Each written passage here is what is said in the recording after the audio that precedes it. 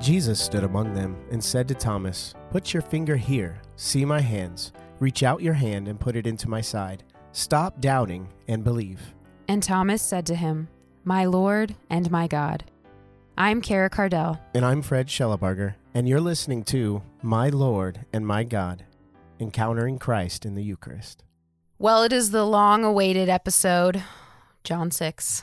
I like how Or there was episodes. like this tired sigh and like the long-awaited episode. Except I'm not tired. I'm actually very much you looking are. forward to this You're episode. just trying to find a way to not say, I'm really excited I'm about so this excited. episode. Like, let's all get excited about this episode. Or multiple episodes. Like, we have absolutely no idea where this is going. So. Sometimes we start a thing and we find it. We hope we find it along the way. And this is one of those episodes. Not that we don't know where we're doing. That's an Office reference for anyone who might not have gotten it. Yes.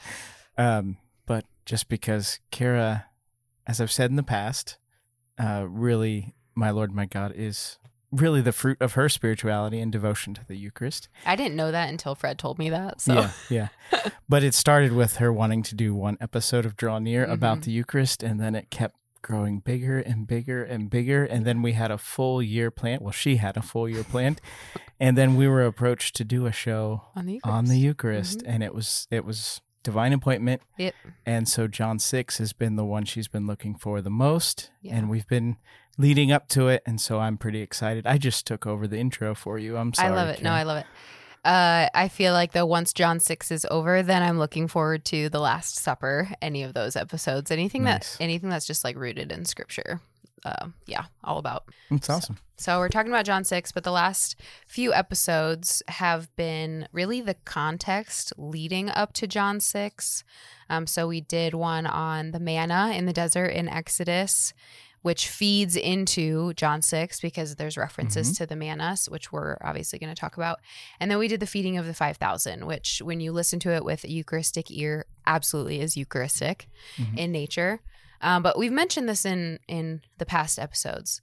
Something that I want to start with, because I feel like we're kind of going to get more into the passage itself. So maybe this is better to start with before getting into the passage. But one thing that I think is very important here, and it's important because Jesus is the one who points it out, is the different levels of faith.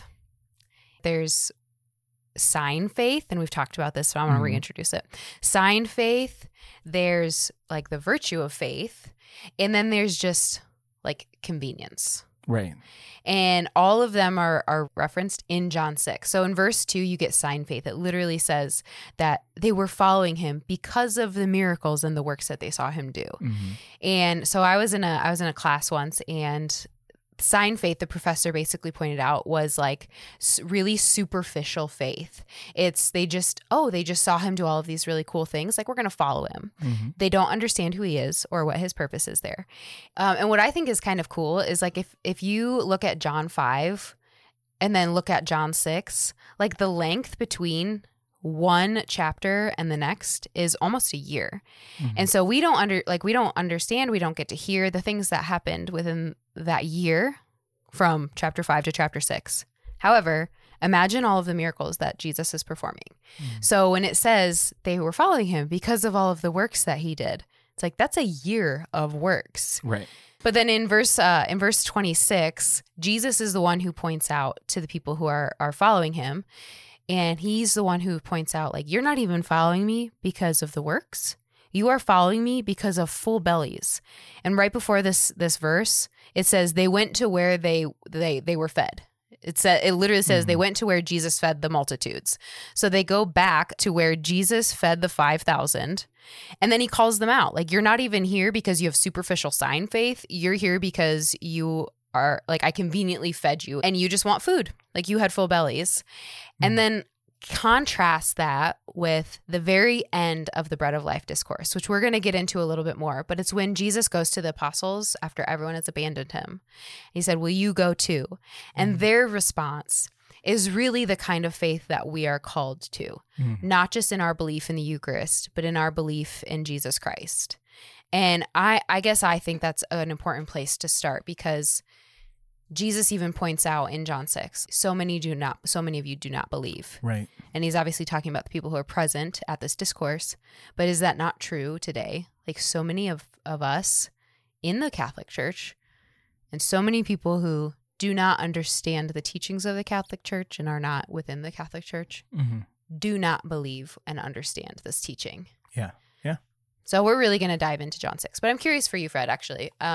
Coming from a Protestant background, what was the belief or understanding of the bread of life discourse by people who did not believe in the Eucharist? Well, this is one of those passages that I had a lot of questions about that didn't make sense to me. Right. And it was one of the passages that I had a lot of questions about for, my leaders, pastors, if you will, at the time, because I didn't understand it. Right. Eat my flesh, drink my blood. What does this mean? First of all, it sounds kind of weird. Right. Without explaining that. Like, what does Jesus mean here? And typically the response I would get would be that's Catholics use to justify their belief in the Eucharist, but Jesus here is speaking symbolically.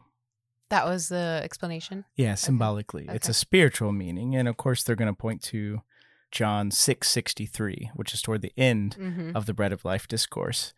And you had a look on your face, so I know you're probably going to go here too. So I'm excited to hear your response to this. But Jesus says it is the Spirit, this is in the context of everyone misunderstanding him.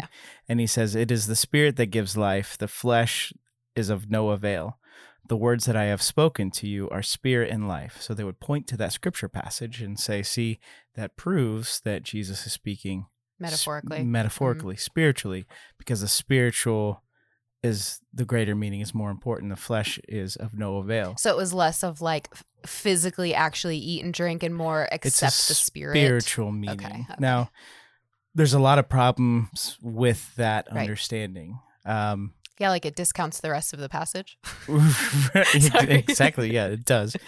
But it overlooks the fact that Jesus, and I know you're going to get into this more, so I don't want to jump around. He's pretty explicit and plain. Yeah. And at no point does Jesus say to those who misunderstand, hey, wait a minute. Right. I was speaking metaphorically. Don't you know a metaphor when you hear one? He actually doubles down, gets more graphic, gets more intense at every attempt to explain. He gets deeper and he doubles down even more, and he even lets people walk away. Now tell me, at what point in scripture does Jesus ever let people walk away just for a simple misunderstanding? Yeah. It doesn't happen. I think that there's a lot of flaws in this. If it's true that he's speaking metaphorically, then I would say Jesus is probably a poor teacher.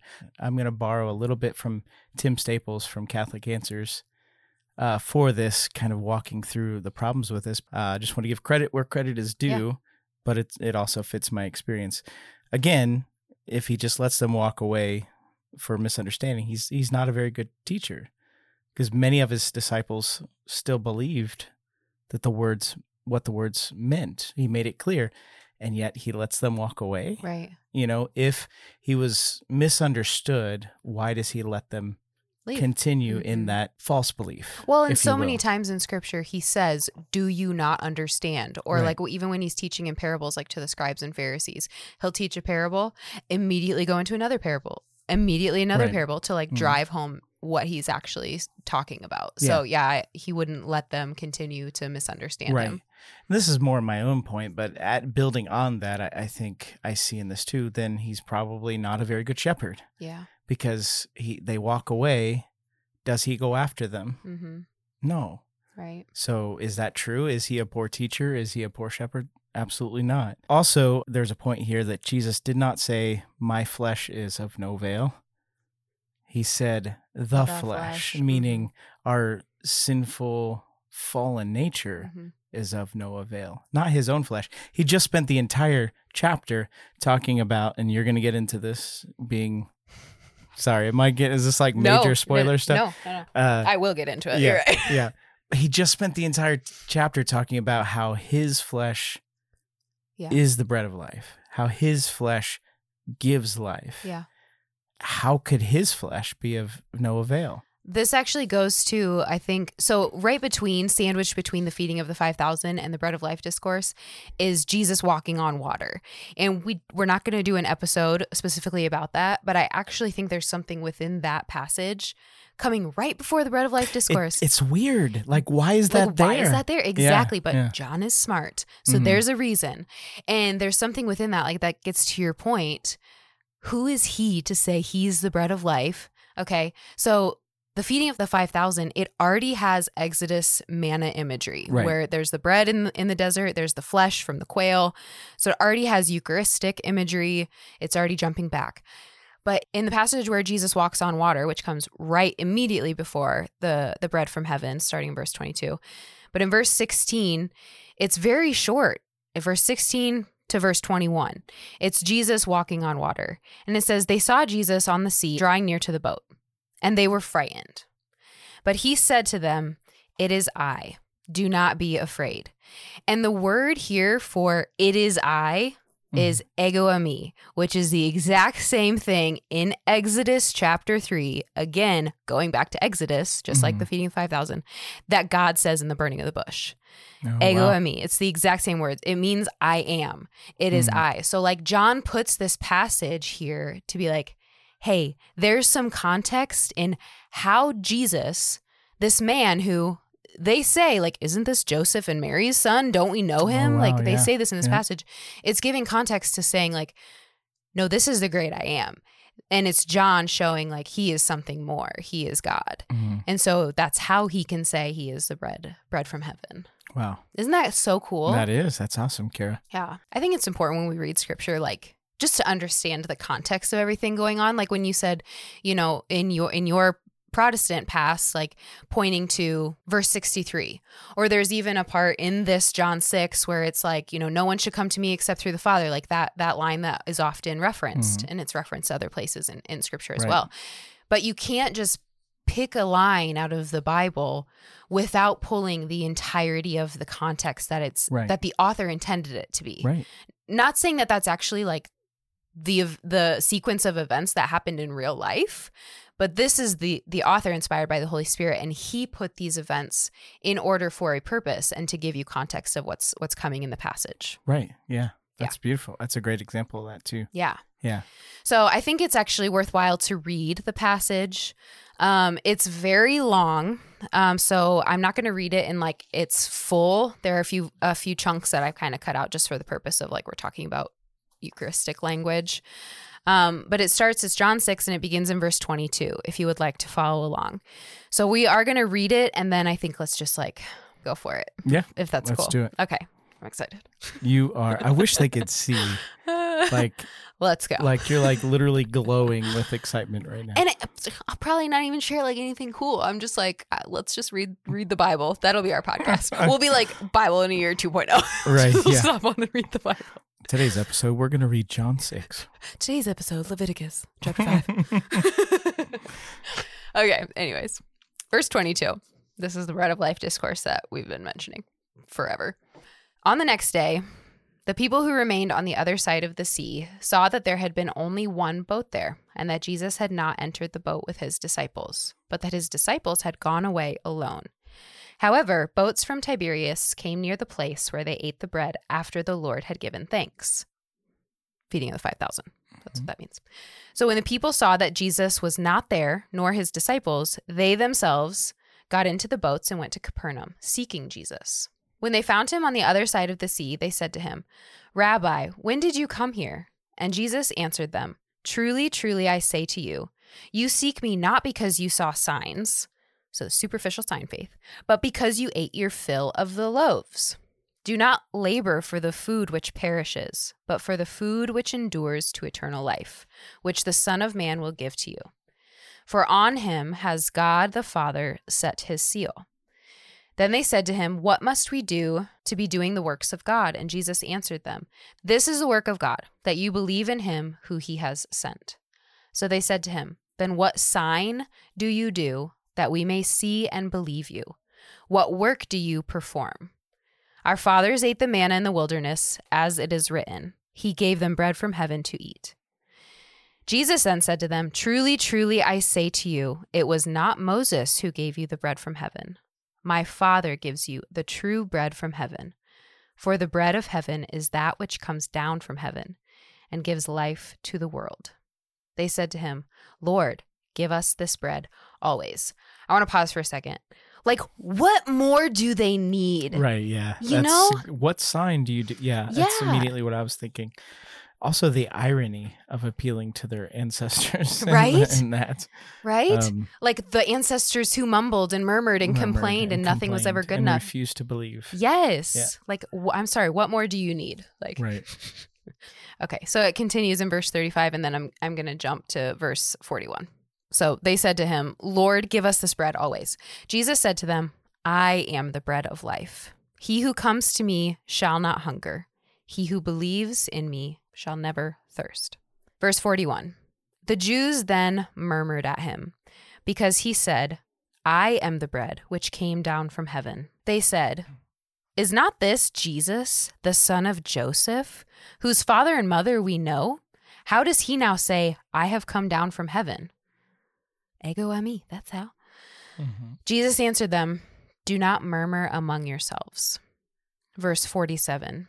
Truly, truly, I say to you, he who believes has eternal life. I am the bread of life. Your fathers ate the manna in the wilderness, and they died. This is the bread which comes down from heaven, that man may eat and not die. I am the living bread which came down from heaven. If anyone eats of this bread, he will live forever. And the bread which I shall give for the life of the world is my flesh. The Jews then disputed among themselves, saying, "How can this man give us his flesh to eat?" So really quick, I want you to count how many times Jesus is going to say, "Eat my flesh." Mm-hmm. Okay, he already said, and we're going to kind of get into the verbiage here, but in verse 51, he already said, "If anyone who eats of this bread, he will live forever." So he already is saying, like, eat my flesh. You need to eat of this bread because the bread is my flesh. So that's one. But in this next section, it starts verse 53. Count how many times he reiterates, "Eat my flesh, drink my blood." Okay. Verse 53. Jesus said to them, "Truly, truly, I say to you, unless you eat the flesh of the Son of Man and drink his blood, you have no life in you. He who eats my flesh and drinks my blood has eternal life, and I will raise him up on the last day. For my flesh is food indeed, and my blood is drink indeed. He who eats my flesh and drinks my blood abides in me, and I in him. As the Father sent me, and I live because of the Father, so he who eats me will live because of me. This is the bread which came down from heaven, not such as the fathers ate and died. He who eats this bread will live forever." This he said in the synagogue.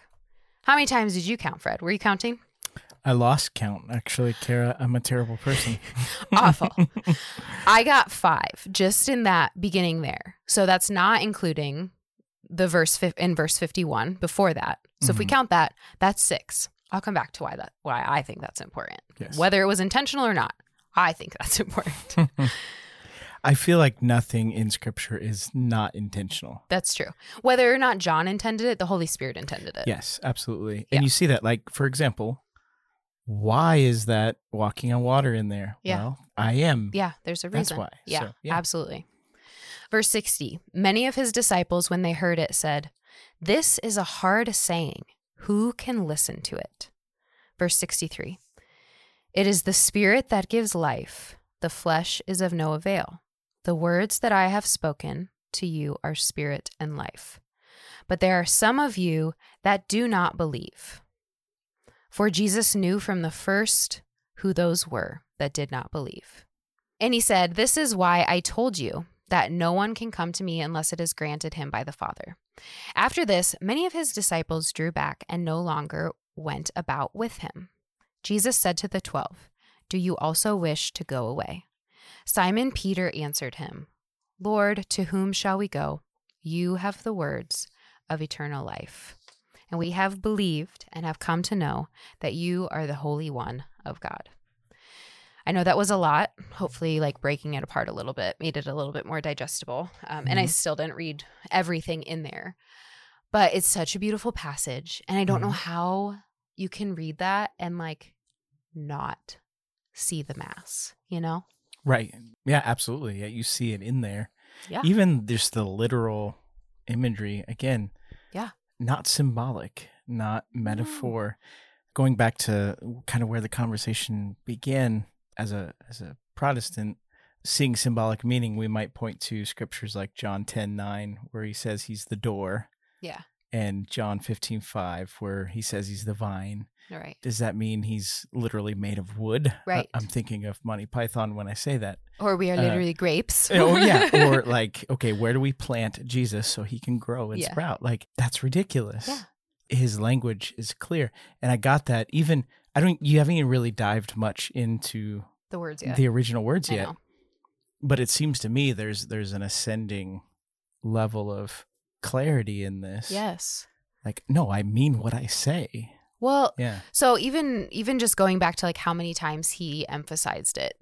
So you said, you know, it was often referred to verse 63. Like, no, it's symbolic. Take it as the Spirit within you and things. But to take one verse and discount all of the other verses, like how 6 times Jesus reiterates, eat my flesh, drink my blood. If you do not, you do not have life within you. If you do, you abide in me, I in you. Like he reiterates 6 times.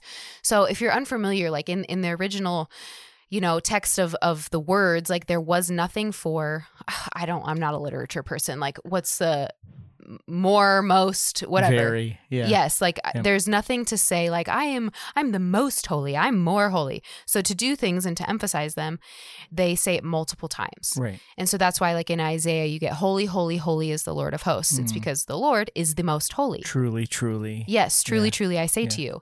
So hey, listen up, I'm really saying it, right? If there's any old King James folks listening, verily. there you go. Verily, that's the word. But there was no Hebrew verily. Right. Like it's saying it almost like saying it twice. Multiple to times. emphasize that. Exactly. Yeah. So to say like, you know, holy, holy, holy is the Lord, like that's 3 times is the most, right? It's elevating it the most. You're re-emphasizing it. So the way I took this, whether or not it was intentional or not, the fact that eat my flesh and drink my blood is emphasized 6 times is almost like 3 times twice. Yeah. Does that make sense? It's double the most. It's double the most. I mean, Right. like that's how I took it. It's like, it's not 3 times, oh, there's 4 times. It's like, no, I'm going to do the highest level, but I'm going to say it twice. Right. So he says it 6 times in this gospel. It is important. That is not something you just be like, oh, clearly that's just, let's brush over that. And everything's symbolic now. It's not symbolic. Yeah. And you alluded to this in the words. It is not symbolic because of some of the words that Jesus uses for eat. Like they are very, they already start out very clear, not symbolic. And then it almost ascends in its like veracity of like how you are supposed to eat. Right. So it starts, and I mentioned in verse 51. So he says, I am the living bread which came down from heaven. If anyone eats of this bread, he will live forever. And then he obviously says, this bread is my flesh. So this word here for eat, the original Greek root is phago. So it's Phago. And it's to like eat like you're enjoying a meal, to sit down and enjoy a meal.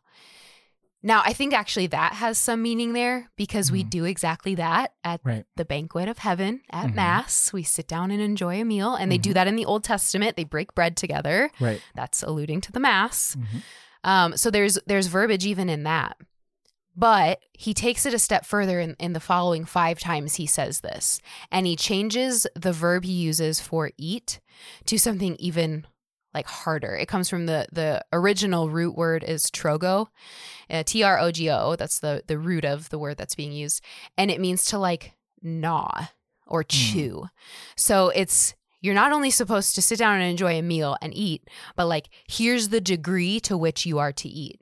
And I just think of that too, like when we talk about like the spiritual necessity and how we should just like run to the Mass and run to the Eucharist, it's like almost gnawing in a spiritual way. Does that make sense? Right. Like you're just like with such veracity, like running to the mass. There's some intentionality behind the eating. And intensity. Mhm. Yeah. Like Yeah. that's what we need to have life within us. Mhm. So if what you said you were taught at the beginning of your conversion were true, that it was just symbolic, then at what point would he be like, oh, just like pretend to eat it? He doesn't do that. Sorry, that sounded really sassy. Just like, No, ignore what I I'm like saying. the sassy version the best. I didn't mean for that to sound sassy. But he doesn't do that. He intensifies what his words he's using, which I think show that it's not symbolic. Mm. No, it's something more. And I think there too, like he's trying to emphasize when he links spirit and flesh there at the end, kind of where we began, I think there is an emphasis on the work of the Holy Spirit. Yes. That it's in the eating and drinking. It's the Holy Spirit that accomplishes that miracle of changing that ordinary bread, that ordinary wine into the body and blood of Christ. No, you're right. Like you're talking about verse 63 where it's talking about the Spirit. Yes, the Spirit is the one at Mass who's changing the bread into the body and the wine into the blood. That's epiclesis. Absolutely. But he's also like, because the passage says it's the Spirit that gives life. So he's also doing that within us. Like when we go and receive now the body of Christ in communion, it's the Holy Spirit that dwells within us to give us life, and not just give us eternal life, which Jesus also says in this discourse, but to transform us into the body of Christ, to be one with Christ. Right. So it does have a spiritual element. So in some degree they were right, but like where does the spiritual element come from? It comes from physically eating and gnawing on the bread of life, which is Jesus Christ's body. And then the Spirit takes that, dwells within you, and there's fruits in your life. Yeah, because it's our flesh that is of no avail. We need the Holy Spirit to transform us into Christ. Yeah, Yes. I like that. That's good. Yeah. That's good. The point there is we're not Gnostics. Yeah. And if you're not familiar with that word, that Gnostics were people that believed all flesh is evil, only the Spirit is good. And however they interpret that is true for them. But that's not us. Like to be Catholic is to recognize flesh and spirit, like both are originally created good. Nothing God created is not good. So we have to, even in saying like the flesh is of no avail, it's not saying you are evil. Right. You are, we were made in the image and likeness of God. We are good. Yeah. The flesh is good. Yeah. But apart from the Spirit, not even just the Holy Spirit, but like our soul, the spiritual side of our bodies, right? The flesh is dead. And I think that's what he's trying to point out here is like it's a reality that's both spirit and flesh. Yes. Just like with the resurrection. Yeah. Like we see Paul use similar language in the resurrection. He talks about spiritual bodies, spiritual flesh. Right. It's the same kind of idea. It's not one versus the other. Therefore, it's a metaphor. No, it isn't. Not only are we not Gnostics, but we're also not cannibals. Yeah. I have a lot to say about this one. I know. Yeah. That was one thing. I honestly didn't even know people like thought that. I was learning about it in one of my classes years ago, and the professor was explaining like, some people, because we say that it's Jesus Christ's flesh, they're like, well, then you're cannibals. I never thought that was a thing or an argument, but his argument on it was to be a cannibal, you're eating dead flesh. Right. And it's like, no, this is living Jesus Christ alive in his spiritual body. Yeah. Which also points to that same reality of what Jesus really meant when he said that. Yeah. The cannibalism point is actually helpful though. Okay. Because that was like one of the most common false rumors that the early church had to deal with was the accusation that they were cannibals. But I think that also speaks to how intensely they believed the truth of that really is Jesus Christ and what that means. Yeah. It shows that belief was a persistent reality in the life of the early church. But like you said, we don't receive Christ in the Eucharist in a cannibalism form. We receive him in the form of bread and wine, not as dead flesh, like you said. Right. But it has been miraculously transformed to be the flesh and the blood, which is what we call transubstantiation. Exactly. A good distinction in that, and I know we've talked about this before, is that as beings, we are sensory, but he gives in the mode of the receiver. And if the priest were to hand you a chunk of flesh, are you going to eat it? Right. No. Probably so not. Miraculously, by the Holy Spirit, God transforms something, and that's what a sacrament is. It's a visible sign of an invisible reality. So the visible sign is the form of bread and wine, but the invisible reality is that the Holy Spirit has transformed that to be the body and the blood of Christ. And we receive that in the form that we are able to receive it, Absolutely. which is bread and wine. Yeah, and thanks be to God for that. Yes. Unlike the cannibal, we're not killing the victim for our meal. Right. Him being our meal is not literally the cause of his death. The cannibal... Man, we're talking about cannibalism. Today's topic is cannibalism. Cannibalism. The cannibal, of course, sheds the blood of his victim, but in communion, our Lord gives himself in a non-bloody way. The Lord says he lays down his life for a friend. Very different from the cannibal. There is no greater love than this, as a man lay down his life for his friend, right? So who's doing the spilling of the blood, basically? It's Jesus Right. as a willing sacrifice. As a willing sacrifice. He is not changed by our receiving him in this way. We are changed. How?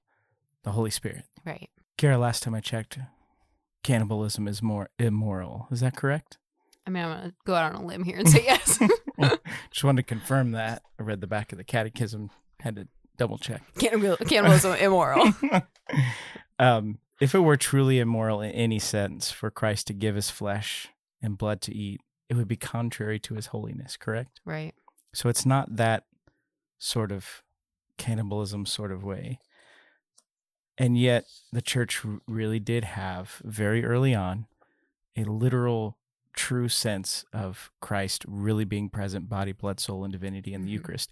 You see this, these are words that made me a Catholic. St. Ignatius of Antioch, writing about the year 107 AD, for those of you that aren't familiar, St. Ignatius of Antioch was a disciple of the John. guy that wrote this book. Whoa. A disciple of the Apostle John himself. And he says this: take note of those who hold heterodox opinions on the grace of Jesus Christ, which has come to us, and see how contrary their opinions are to the mind of God. They abstain from the Eucharist and from prayer because they do not confess that the Eucharist is the flesh of our Savior Jesus Christ. Flesh which suffered for our sins, and which the Father in his goodness raised up again. Again, pointing to the Spirit and flesh. Yeah. Back to St. Ignatius here. They who deny the gift of God are perishing in their disputes. Notice the way that's worded. Yeah. They're perishing. They deny that the Eucharist is really the body and blood of Jesus Christ.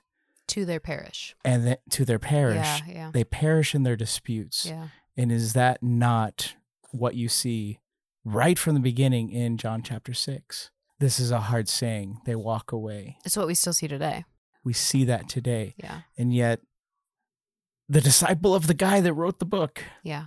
reminds us, challenges us. When I read those words, it was like a lightning rod for me. How can I be one of these people Yeah. that deny? Wouldn't he know better than I know? That points to the truth of the Catholic Church and the belief. Right. The Eucharist is the flesh. Yeah.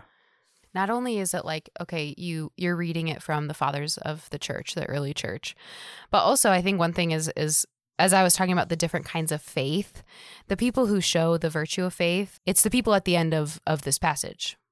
Will you leave me too? Right. You You have the words of eternal life. We have believed and come to know that you are the Holy One of God. And it's those 12, barring the one who betrays him, of course, it's those 12 who then carry that on in tradition, which we actually just talked about in our final season episode of Draw Near. It's on Authority if you want to go listen to it. We just talked about how those 12 go out and carry on this mission and teach the truth to the world. So if this is like a thing that you struggle with as a Catholic, because we know from that study that 2/3 do. Yeah. exactly. Over the majority do not believe in the real presence. If this is something that you struggle with, because 2,000 years after Jesus, your priest is telling you that that's Jesus up there on the altar, go back to Scripture, go to the 12, go to them breaking the bread, and go to the early church. I think one way that we see this, that it's through the bread, that it's truly the flesh, and that Jesus has revealed, is in the road to Emmaus, which I actually want to do a full episode on this as well, Yes. and we will. But it's finally like they don't recognize Jesus. He's on the road to Emmaus with 2 disciples. He has already been killed. And this is after his resurrection. He's walking with them, but they don't recognize it's him. That kind of speaks to what our resurrected bodies will be capable of. Right. But his body's basically disguising itself and they don't know it's him. And they're telling him what has happened to himself. And they still don't recognize him when they invite him back to his home. And he has a meal with them. He breaks bread with them. And immediately after breaking bread with them, scripture says, and they see Jesus. Like he is revealed to them. They finally recognize that the person who's been with them is now Jesus. So you see the true realities in a spiritual way there as well. Like it's in the breaking of the bread. It's at Mass. It's through the Eucharist, in our adoration of the Eucharist. Like that's where we truly get to see Jesus. Right. And we come to know him so that we can also be transformed. Amen. And that's what happens when we see Jesus. Yeah. That's what happens when we receive him. That's what's supposed to happen, but our disposition has a lot to do with it. I'm reminded of, I've told the story before on a Draw Near, but of going to Mass one Sunday and just, it was one of those mornings. Yeah. You know, everything's going wrong with the kids. And you get to Mass and you're just really grumpy. You don't like the Pretending music. to be holy. Yeah, you're pretending to be holy. And I found myself just looking around like, how come no one's happy to be here but me, you know? And it's like, look at my smile. Really? You know? And it was during the consecration or during, you know, the liturgy of the Eucharist where we're all standing. And my 4-year-old daughter just kept saying, I can't see Jesus. I can't see Jesus. Mm-hmm. And I lifted her up because she wanted to see Jesus. And it was, she just wanted that. Right. And when I picked her up, I heard the Lord say, and neither could you. And it really is that simple. Like, we need to see Jesus in the Eucharist. We need to see Jesus when we receive him. The Eucharist literally is who he says it is.